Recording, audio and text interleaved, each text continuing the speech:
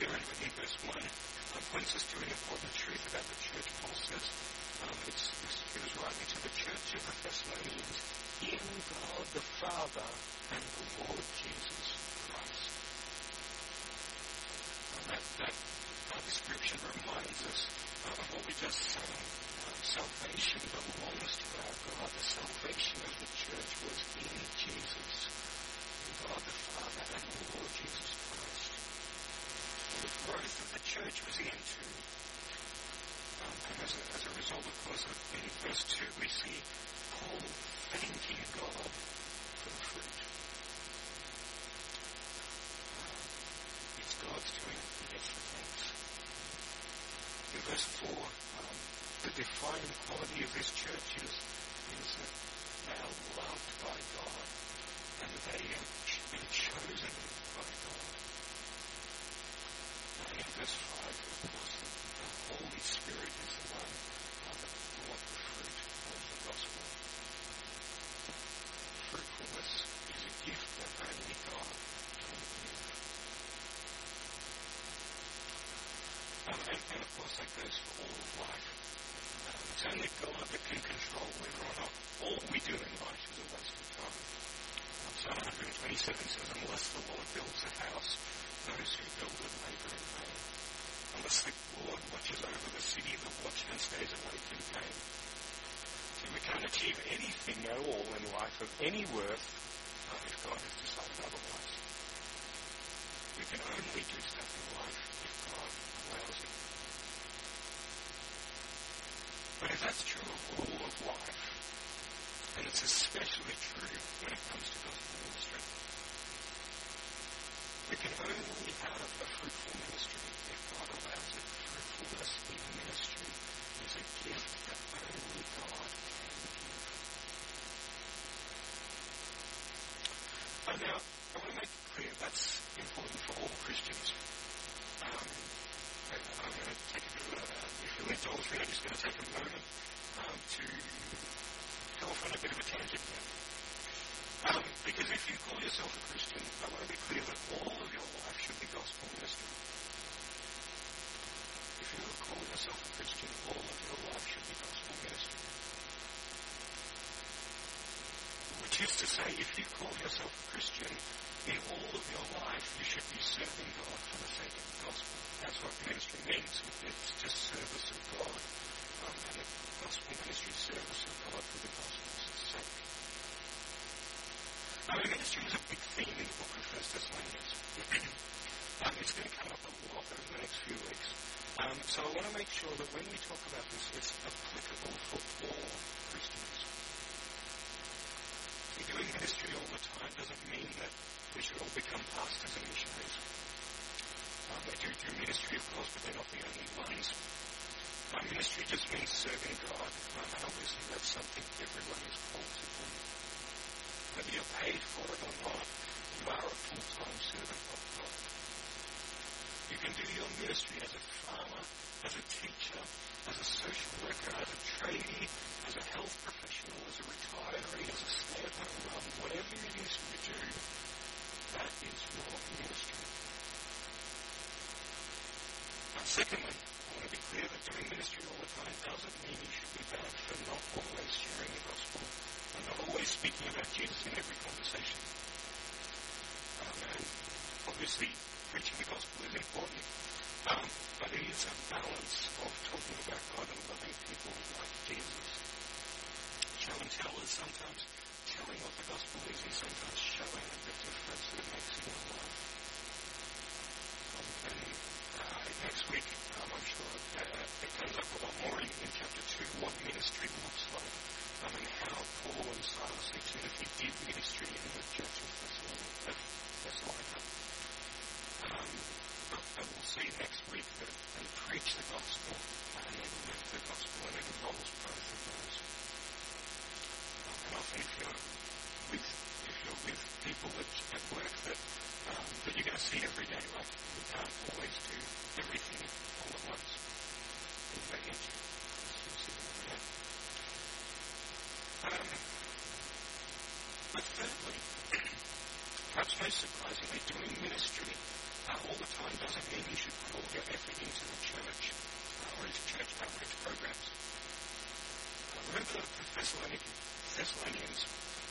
talked about this sort of stuff, they didn't have all these church programs that they thought of as ministry. You know, when someone comes up to you at church day, you might, and says, I want to do more ministry, you might say, oh, well, we've got Community Park, we've got the prison ministry, we've got all these things that we do on Sunday morning as well. But if you were in Thessalonica at that time, their church service was a lot more like we would call an underground church. The Sunday service might be more like our midweek Bible studies, really. Church outreach would be more about people taking the gospel back to their everyday lives, their homes, their workplaces. Now, that doesn't mean that church ministry is unimportant. I think it's really important. I think it's good that we have a balance between those. Different people have different opinions on this, and that's fair enough. That's a godly thing that we can disagree about. But I do think church ministry is good. Even if it's not the main and certainly not the only ministry we do in life. At its best, I think church ministry is the sweet icing which makes the dense, dry cake of day-to-day ministry much more palatable. Day-to-day ministry is hard.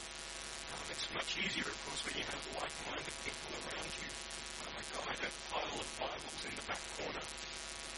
But I think it's also easy to overdo church ministry to the point where the schedules become painfully constricting, and even, dare I say, your fellow Christians get more frustrated than encouraging. So to me, church ministry and day-to-day ministry, I think, should balance each other. All Christians should be doing ministry all through life, all of life, not just as an additional tacked-on thing, but through the way that you live life. It's all about serving God for the gospel's sake. But I'm going to circle back to chapter 1. Whether or not you actually see any fruit in all of that, that's a gift of God. Now, sometimes God does choose to withhold that gift. Not because you're doing the wrong thing, just because of his sovereign choice. Sometimes we see no fruit in spite of years of faithful service to God for the sake of the gospel. And God does have various reasons for that. Often he wants to teach us to trust him more, to be patient and prayerful. But having said that, God does delight that gospel ministry should be fruitful.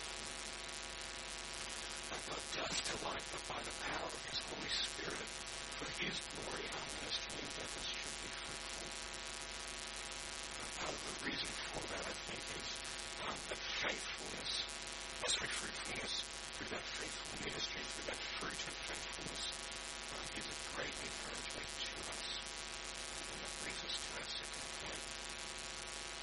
Faithfulness is an encouragement. Fruitfulness in ministry is extremely encouraging for a Christian. We see that just from the tone of this chapter. We see it in verses 2 to 5. We see how joyful and thankful Paul is for seeing the growth of these Christians. We give thanks to God always for all of you constantly. We know, brothers, loved by God, that he has chosen you because our gospel came to you in power and in the Holy Spirit and with full conviction. These missionaries are so grateful for the growth that they've seen. Later on in chapter 2, it goes on to say, you are our glory and joy.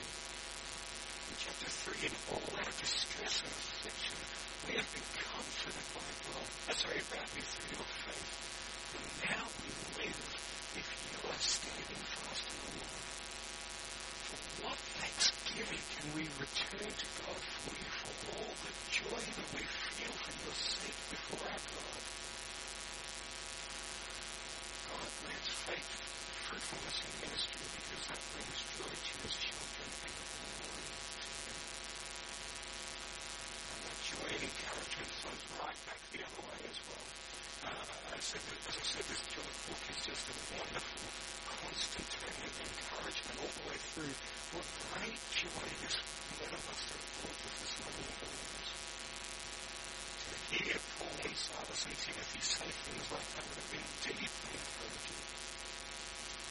But what was it that showed Paul and Silas and Timothy that the gospel was born through?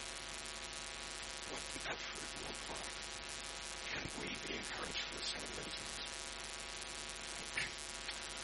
Well, that's what we're going to explore for the rest of the time this morning. The fruit among the Thessalonian church is listed there in verse 3. It says, your work of faith and labour of love and steadfastness of hope in the Lord Jesus Christ. Let's take those one at a time.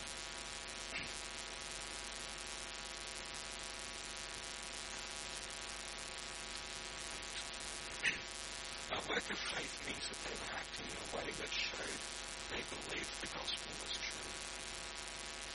Now we see a few ways that they did that. They received the gospel joyfully, they changed accordingly, and they shared it with everyone. All of those things show that they believed the gospel was true. Verses 5 and 6, that gospel came to you not in any way, but also in the power and in the Holy Spirit with full conviction. You received the word of God in much affliction with the joy of the Holy Spirit. When they heard the gospel, it sank right in. It quickly had a profound effect on them. They worked powerfully inwardly by the Holy Spirit. And as a result, they were changed from the inside out. That's what verse 9 says. You turn to God from idols to serve the living and true God. Thessalonica is a city that had a lot of idols around the place. It was built on one of the most well-used roads, one of the biggest ports in the world. And so they get people coming through from everywhere across the world. And the travellers would bring a little bit of local gods along with them. There's another god that we can start worshipping. Well, there's another one. We've got someone else to worship. So there were idols everywhere, all sorts of idols. It was just part of life.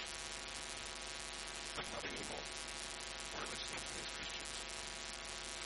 They believed the gospel was true, so what did they do? They threw away those idols. And then they told others, including those travellers, so that their reputation spread far and wide. The gospel just went across the world from this place. Verse 8 says, not only has the word of the Lord sounded forth through you in Macedonia and Achaia, and that is all of what we would call normal of modern Greece, but your faith in God has gone everywhere. They believed the gospel, they changed to live in accordance with it, and they shared the gospel. That's they had an active faith. That's the first fruit of the gospel. The second fruit is labour of love. Now the Greek word behind the word labour there sort of carries the idea of almost blood, sweat and tears going on here. These guys were so willing to put themselves out for the sake of others. Verse 5 tells us that was just like Paul and Silas and Timothy and just like Jesus. Verses 5 and 6 doesn't say. Now you know what kind of men we proved to be among you for your sake, when you became imitators of us and of the Lord. Now, the second half of verse 5 there sounds a little bit cryptic to us, but we don't know what they were like, what they proved to be among them. Chapter 2 does elaborate on that. Verse 8 of chapter 2 says, we were ready to share with you not only the gospel of God, but also our own selves, because you would become very dear to us. Will you remember, brothers, our labour and toil we worked night and day, that we might not be a burden on anyone? Those missionaries worked so hard, gave so intensely of themselves for the sake of sharing the gospel with the Thessalonians. And Jesus exceeded, even though he said in John 15:13, greater love has no man than this, that what someone should lay down his life for his friends. That is the greatest example of sacrificial love in the Thessalonians. That was the second gospel fruit. The third fruit in verse 3 is a steadfastness of hope. one we see in verses 6 and 7, you received the word in much affliction with the joy of the Holy Spirit, so that you became an example to all the believers in Macedonia and Achaia. The Thessalonian Christians suffered intense persecution. Social, emotional, political, physical persecution, all sorts of persecution that was coming right at them. They experienced it, they endured it with joy, exemplary joy, the joy of the Holy Spirit, because of their unshakable love. Verse 10 tells us, of course, what that hope was centered on, to wait for the Son from heaven when he raised from the dead, Jesus who delivers us from the wrath to come. So, those are the fruits or the evidences that the gospel was working in the Thessalonian church. Faith in God that comes out of our actions, love for others at personal cost, and hope in Jesus' return that brings joy in all circumstances.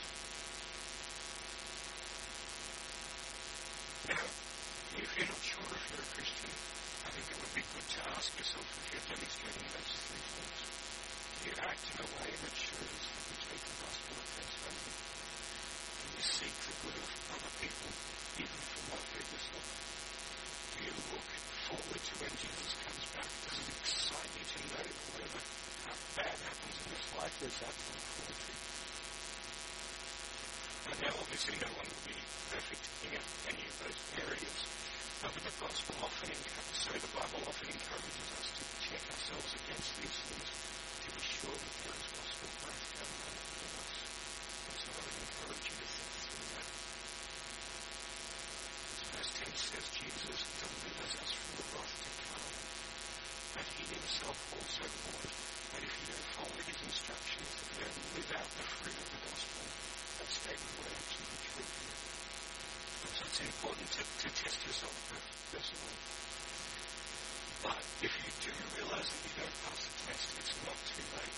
Those fruits aren't about making Jesus save you. They're just the type of difference that you would see in your life if he has saved you. And so if you don't see those differences, then I would encourage you to ask him today.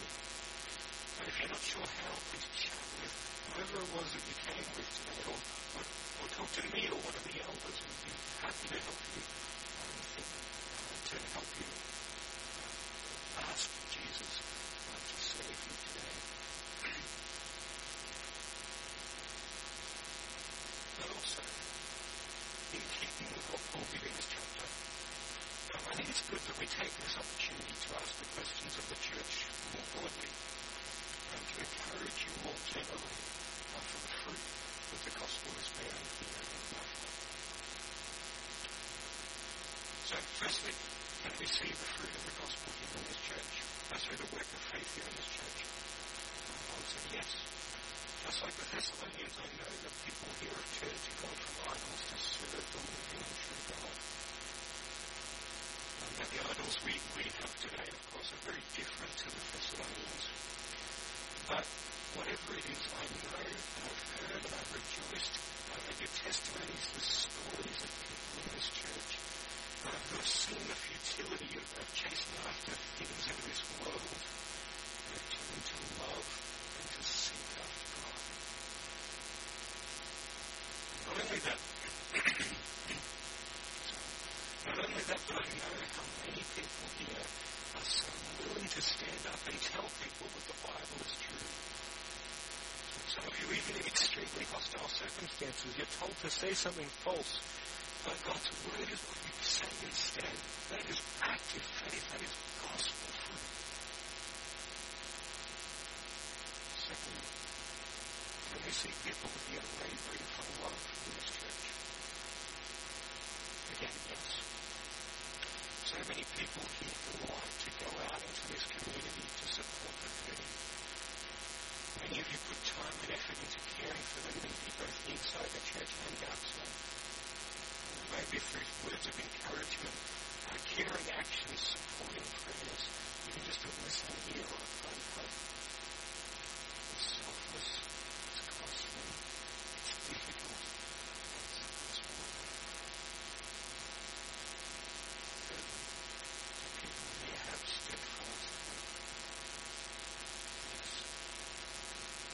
is that we don't experience suffering and persecution in exactly the same ways as Thessalonians, but that doesn't matter. What matters is the response. I know so many of you are sick, chronically ill people. But I know that hearing your responses to these trials and how you look forward to Jesus' return is greatly encouraging. Your warm, friendly smiles display a deep, deep joy that bursts forth from the knowledge that one day Jesus will wipe away every tear. Many of you also are farmers who so desperately need rain for yourselves and for your livelihood. I admire the way that you pray for others and look to eternity, often praying even harder for souls than you do for rain. There's so much more, of course, I could say about all of these things. I wish I had more time. I wish I had a better memory to recall and tell of all the glorifying fruit that I've seen even over just the past year. But this snapshot of hope that prevails, come what may, this glimpse of sacrificial love, the overview of the belief that people have here, is a clear sign that the Holy Spirit has worked powerfully through the gospel here in the town of Bethel. Let me just close with a story which I think summarizes all that I've said today. A few months ago, I got a call from an old high school friend just out of the blue. We chatted for a few minutes. We were just catching up, reminiscing, of course. And after a bit, he said he wanted to thank me for being a godly example at school. He'd been a cultural Christian as a kid. His parents were Christians, but he never sort of really committed to it. And when he left home, he left Christianity too. But since then, he'd given his life to Christ through some other friends that he made along the way. He wanted to let me know. He said he really appreciated all I've said and the witness I've been throughout the years of his knowing. Now, of course, I know, just as I've said from this passage, none of this was my doing. The fact that that seed finally germinated and brought growth is all an act of God. The phone call, the fruit, the knowledge that my ministry had achieved something, that was God's grace entirely. But I have to tell you, that phone call and news brought me so much joy, so much encouragement. To know that all those years of ministry, of serving God in that place weren't wasted. That God had brought fruit through just being salt and light. It brings such a buzz, even almost 3 months later, I was here. Sometimes it's easy to wonder whether we're actually achieving anything by living for Jesus. But by God's grace, when we doubt His power, He encourages us with the fruit of the gospel. Hallelujah. Let's pray. Heavenly Father, Lord God, what a wonderful thing it is to be part of and to see the gospel bearing fruit here in life. Lord, we thank you for the work that you are doing here. Lord, it is all your work. It is all for your glory. And yet, Lord, we